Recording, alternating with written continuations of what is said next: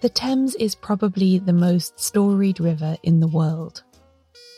Its 215-mile expanse from its source at Kemble in Gloucestershire to the far reaches of the estuary where it joins the North Sea on the east coast, featuring countless poems, novels, songs, paintings and folk tales. The presence of the river has even become closely associated with patriotism and Britishness. It's where royal pageants are held, and the most important buildings in the UK's capital city stand on its banks.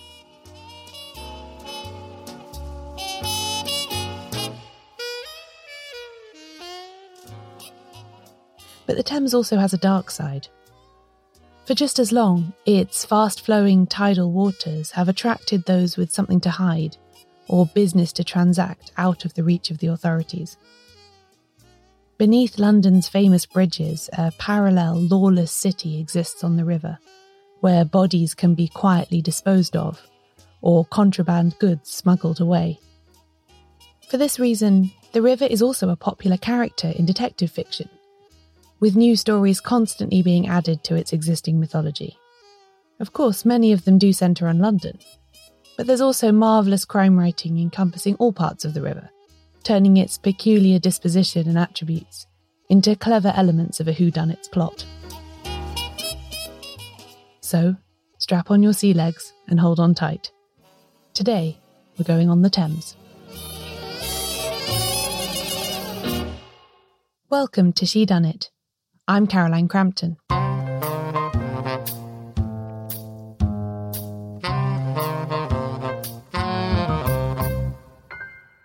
I want to start by explaining why this topic interests me so much, and why I'm making this podcast now.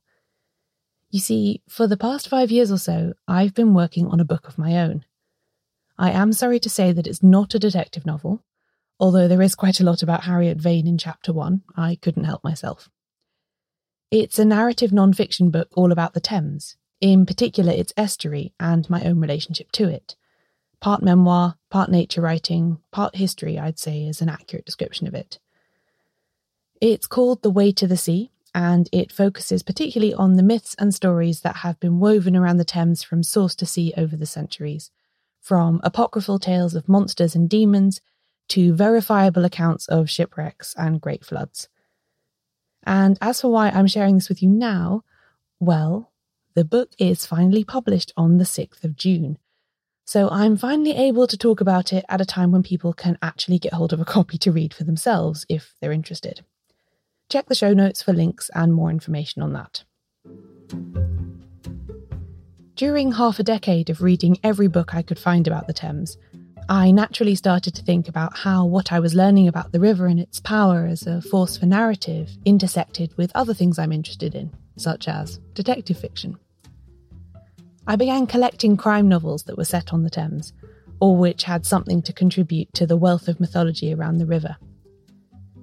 The more I read in this area, the more I came to realise that the major events over the past 300 years that shaped the way the Thames exists today, from the change in the way shipping was unloaded to the building of the flood barrier, also helped create the version of the river that works so well in detective fiction.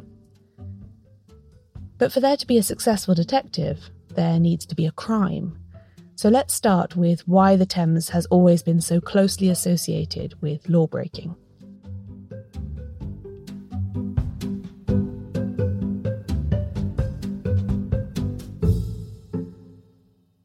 It all comes down to the unique and strange physical characteristics of the river, you see. The Thames isn't the longest river in the UK. That honour goes to the Severn, nor the fastest. The Spey, the Swale and the Arun all clock quicker times. But a complicated set of geological circumstances has created an extraordinarily long tideway on the Thames. That is, twice a day, the tide flows 100 miles inland from the North Sea, all the way to Teddington Lock in the west of London. The tidal range is huge as well, with a difference of as much as 7 metres between high and low water in some places at certain times of the year. This, combined with all of the curves and switchbacks the river makes as it flows east, has made the Thames a complicated river to navigate, with strange currents, rips and swirls all over the place. It's a dangerous place for amateur boatsmen to spend time, and this sense of peril, combined with the natural disposal characteristics of a fast-flowing tidal river, always attracted a criminal element.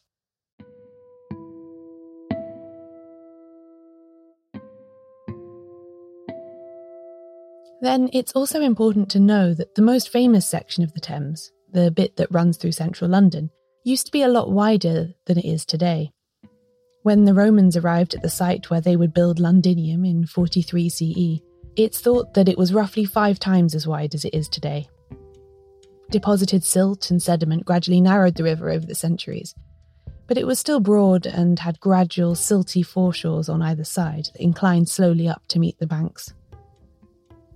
Then, in the 19th century, when the engineer Joseph Bazalgette was tasked with cleaning up the incredibly polluted, diseased and disgusting river, he built artificial embankments that contained large sewers on either side, filling in the space behind to create reclaimed land for parks and promenades. But before this hard stone edge was built into the river, that foreshore was a major site of criminal activity, as people left everything from human remains to household rubbish at the tide line, in the hope that the Thames would just wash it away. Out of sight, out of mind is a big theme when it comes to the river. There was also a major problem of jurisdiction. Before the advent of organised, state-sponsored law enforcement, there was no one body that had authority over what happened on the Thames. For instance, if a crime was committed somewhere on the water west of the Tower of London, it was the City of London's problem. Further east, and it was the County of Middlesex. Further down, Essex and Kent took over. Nobody could agree which entity owned the foreshore, or the bridges, or the riverbed. This had implications for maintenance. Part of the reason why the river was so fetid for so long in the mid-1800s was because all these bodies refused to bear the cost of cleaning it up.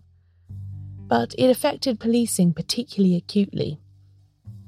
As we all know, when it comes to bureaucracy and officialdom, if something is difficult to work out, chances are absolutely nothing will get done.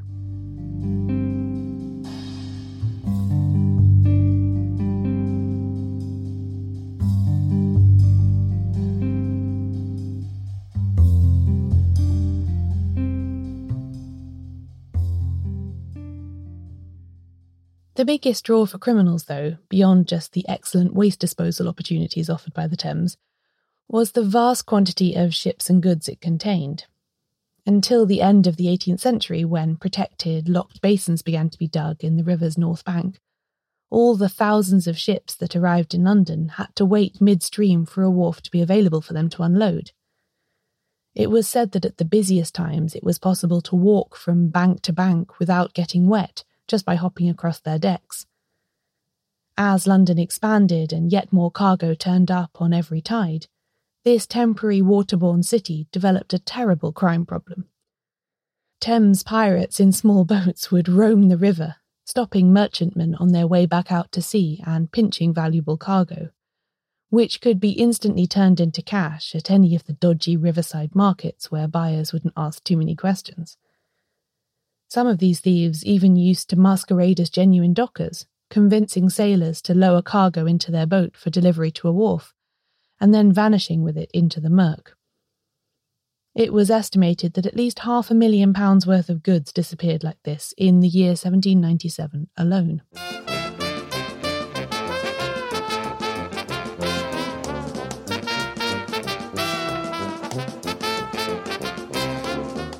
In an attempt to stem this crime wave, the social reformer Patrick Colquhoun produced a report entitled A Treatise on the Police of the Metropolis, in which he documented all the different ways that wrongdoing was happening on the water. Among the species of criminal he identified were river pirates, night plunderers, river pilferers, fraudulent lumbers, scuffle hunters, mudlarks, lightermen, artificers, and crooked labourers. And he argued that a dedicated unit of men patrolling the Thames at all times was necessary to curb all this illegal activity. At first, various merchants of the West India trade route put up money for Colquhoun's Thames River Police. The officers were hired from among the ranks of ancient river professions like the watermen and the dockers, and they were an instant success, foiling robberies, preventing violence and acting as a deterrent. In 1800, the British government took over funding the unit and expanded it, making it the first official police force anywhere in the country, nearly 30 years before Robert Peel first put bobbies on the beat in what was to become the Metropolitan Police Service in 1829. Of course, the Thames River Police, now known as the Marine Policing Unit, didn't eradicate crime on the river altogether. Far from it. And even if the large-scale thievery was reduced, the river was still a kind of no man's land, running through London, but not completely part of it. A grey area in which to conduct dark deeds. In the 19th century, dead bodies washed up on every tide, and even today it's said that on average a corpse a week is found somewhere in the Thames. The river's curves and quirks tend to deposit them in the same places over and over again too, such as the Dead Man's Hole just by Tower Bridge and the western foreshore of the Isle of Dogs. In many cases, it's impossible to make an identification, or even work out the details of how the person died. Their life, their identity, is obliterated by the waters. Is it any wonder that detective novelists have always been so drawn to the Thames? It's a crime writer's dream, a river that conceals gruesome secrets under the noses of the rich and powerful. More on that after the break. Welcome to the intermission, the brief break in the episode where I interrupt the story to tell you about one of the ways that you can support the podcast. Today, I want to strongly recommend that you join the She Done It book club, the membership scheme that I've started to give the show a sustainable future and to create a space for like-minded readers to enjoy their favourite whodunits. This very day, if you are listening to this on the day the episode comes out, the more than 100 people who've joined so far will gather in the secret members forum to discuss our very first book pick, Cat Among the Pigeons by Agatha Christie. For just £5 a month, you can be one of them. I can honestly say that this forum is now one of the highlights of my days, with people posting pictures of their dogs, chatting about audiobooks, and generally being lovely in a way that you don't often find on the internet. If you'd like to find out more and join, visit shedoneit.com/membership, and I hope I'll see you in the forum soon. Now, back to the river.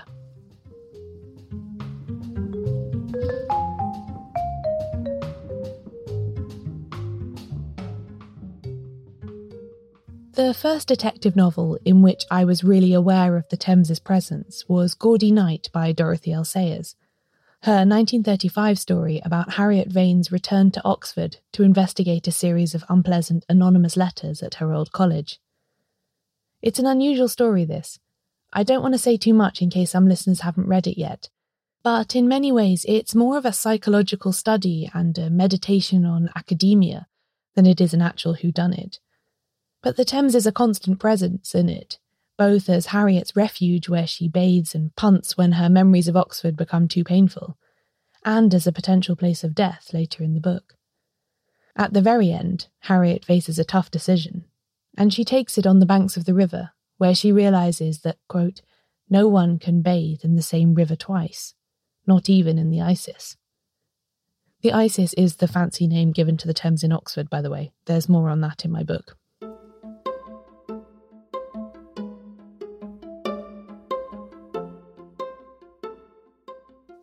The river has been a temporary escape from Harriet's past, but it only flows onwards, towards the sea. It's there to teach her that even when solved, crimes cannot be undone, and words cannot be taken back. Actions have consequences.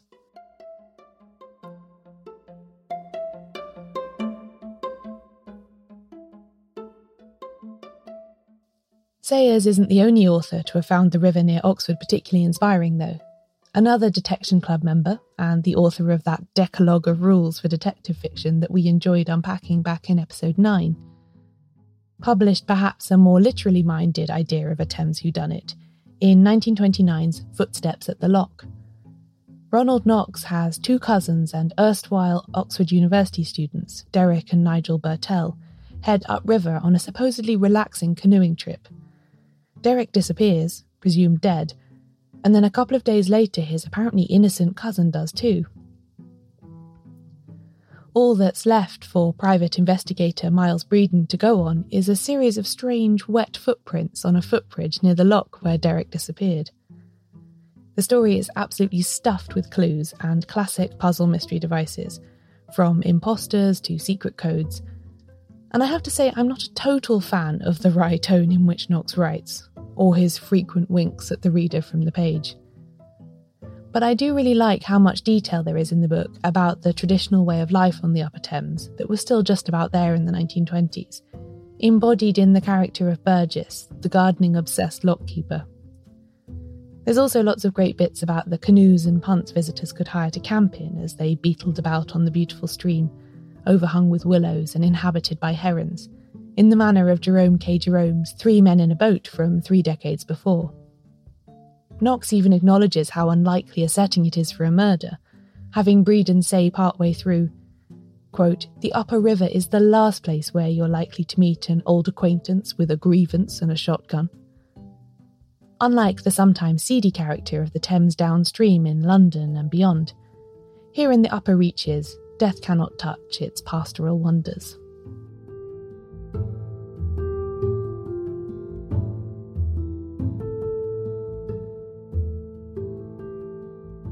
Perhaps the most directly Thames-related whodunit, the most perfectly rivery mystery, is to be found in a short story by another Detection Club member, the Irish novelist Freeman Wills Croft. Dark Waters was actually published long after the so-called golden age of detective fiction had come to a close with the advent of the Second World War, since it first appeared in the London Evening Standard in September 1953. Yet, since Crofts published his first novel in 1920, and was a contemporary of Christie and Sayers, taking part in several of the collaborative works I mentioned in episode 9, I think this story belongs with his Golden Age work. It's a deceptively simple and short tale, showing Croft's genius for cunning plot construction, with a thriller-esque twist to it that I don't want to spoil by giving more details. But I will say that it's a brilliant example of the place the Thames holds in the collective psyche as the taker away of all awkward problems. As the central character says, quote, "The Thames. What was the river for, if not to meet the problems of those who lived on its banks?" Gladys Mitchell was also inspired to explore the possibilities of the Thames for detective fiction, a bit after the interwar period. Her 1943 novel, Sunset over Soho, does a wonderful job of skipping between different locations on the river, reminding the reader always that no matter how different Soho might be from Kensington, and Chiswick from rural Gloucestershire, it's all still the Thames, and the water flows through it all. It is a war novel, interestingly. Mitchell's recurring sleuth Mrs. Bradley is volunteering at a rest centre in Soho during the Blitz, when a strange coffin appears in the centre's cellar, containing the body of someone who was poisoned with arsenic, albeit a couple of years ago. Through a slightly tenuous leap of deduction, she recognises a dressing gown pattern in the corpse's wrappings. Mrs. Bradley then unravels an extremely tall tale that takes in transatlantic sea adventures, Spanish sailors, Dominican nuns, awkward sex scenes, the evacuation from Dunkirk, and secret trapdoors. It's a divisive book, this, with even some Mitchell fans admitting that they can't get on with it, but I'm prepared to give it the benefit of the doubt because of how much I like the river-based encounters between the hero David Harben and the strange nymph-like woman Leda, who swims up to his boat one night and sets him on a path that contains murder and adventure.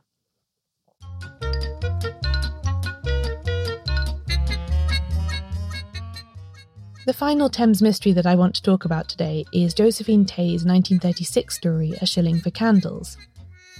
This one is vastly different to what Gladys Mitchell came up with in response to the river, and indeed some would probably say I'm slightly stretching a point to even say that it is about the Thames. The main plot focuses on the murder of a film actress on the beach near the cliffs in Kent, a seemingly impossible crime since there are no traces of anyone coming near enough to drown her. Tey leads readers and her detective Alan Grant on a wild goose chase all over the county and beyond, having him zip up and down to London by road and rail. But it's only much later that it occurs to him that there's a major route out of the city and down to the coast that he has neglected: the river. It was there all the time, hiding in plain sight.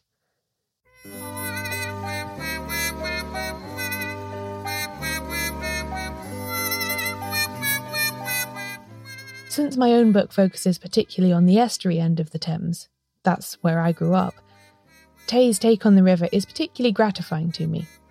She grasped what so many others missed. The river is a single living entity, carrying water and knowledge and memories out to sea. There's so many ways that it can play host to mysteries. I've just scratched the surface here, and I will include a longer list of river-based titles you might like to try in the show notes. After reading them, I hope you'll agree with me that the depths of the Thames are most definitely worth exploring.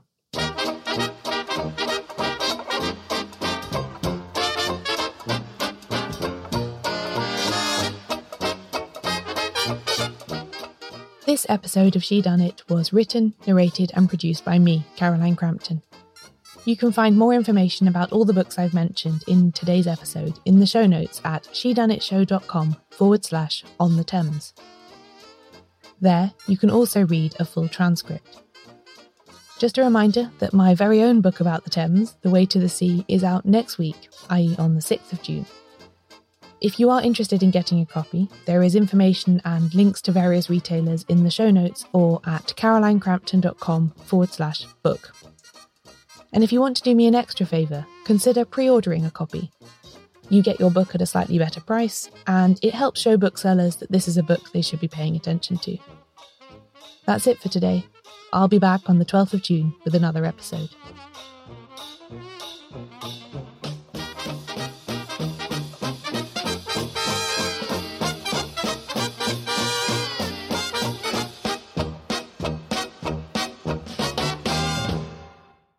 Next time on She Done It, Florence Maybrick, Part 2.